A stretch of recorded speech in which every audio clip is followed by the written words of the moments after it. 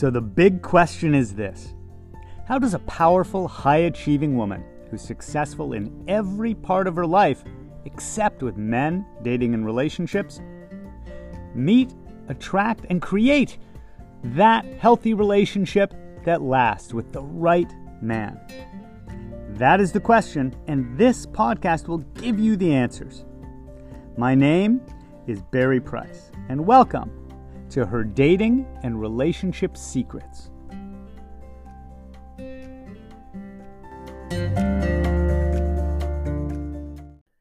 Secret number 261, from him to you. This isn't what it sounds like. Sarah had an issue. Every time we got on the phone to do a client call, Sarah would always start with talking about Bill. Bill did this. Bill didn't do that. I said this, but Bill did that. Why did Bill do that? Why didn't Bill do this? I wish Bill would do this. When Bill doesn't do this, it bothers me. When Bill does that, it bothers me. It was always somehow about Bill, or figuring out Bill, or Bill's effect on her, or why Bill did or didn't do what Bill did. At the end of the day, what was really going on with Sarah was she had fallen for the illusion that the solution to her need for acceptance, validation, feeling chosen was about Bill. Bill was a riddle that if she could just solve him, she could figure it all out. She'd finally get what she needed: love, security, a full partnership. So I began to help Sarah see what we needed to do was make a little change that was going to make a big change in Sarah's life. From that point on, and listen carefully, every single time anything to do with Bill came up, she had to ask herself the question: how is what I'm saying or thinking about him really about me? He didn't invite me over to his family's Thanksgiving. That bothers me because he should, and doesn't he like me enough to include me? Isn't he serious about us? Well, just stop for a moment there, Sarah. What is this bringing up for you? I'm upset at Bill. Nope, that still has Bill. Get Bill out of your mouth. Get Bill out of your head. What is this really about that's about you? That doesn't include Bill at all in the thought, the sentence, the words coming out of your mouth. Well, I don't know, that if he would... Nope, stop. Not if he, just you. Well, it made me feel like I'm not important. Don't I matter? Okay, good. Now we're getting somewhere. We're getting from him to you. See, this was stage one for Sarah, and for so many of the people who are stuck in an endless loop of disappointing relationships or loneliness and isolation.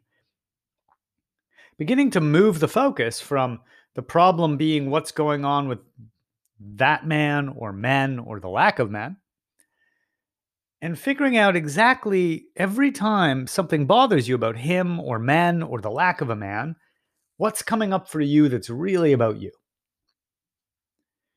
See, as Sarah began to focus on that, we could finally get somewhere. We got to go deeper into her childhood, where she didn't really feel like she mattered in her family. Didn't mean we spent all of our time talking about childhood. Coaching is a little bit different from therapy, though it does overlap. And a lot of our original wounds, patterns, and beliefs, especially the ones we carry in our subconscious, started in childhood. That's where Sarah started her story of I don't matter, which then became I don't matter to other people. And I know I don't matter because of the way other people are towards me or aren't towards me. She had become obsessed in her life with the story of interpreting her worthiness based on other people's actions and behavior towards her. That's when we could start healing her deep story of I don't matter. See, when you start to focus on what you own, the part that's yours, what belongs to you, now you can make change. Now you're empowered. That's what Sarah learned when she stopped obsessing about Bill.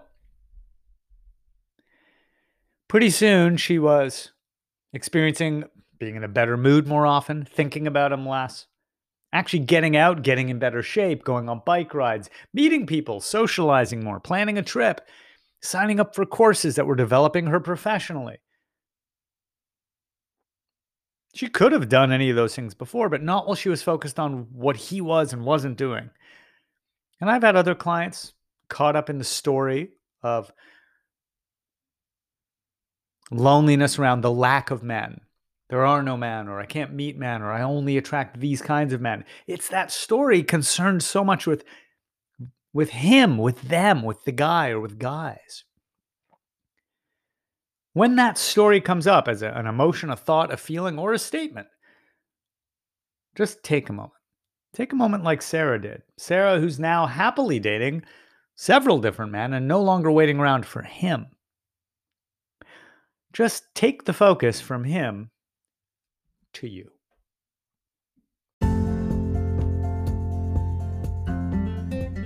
Thanks for joining us.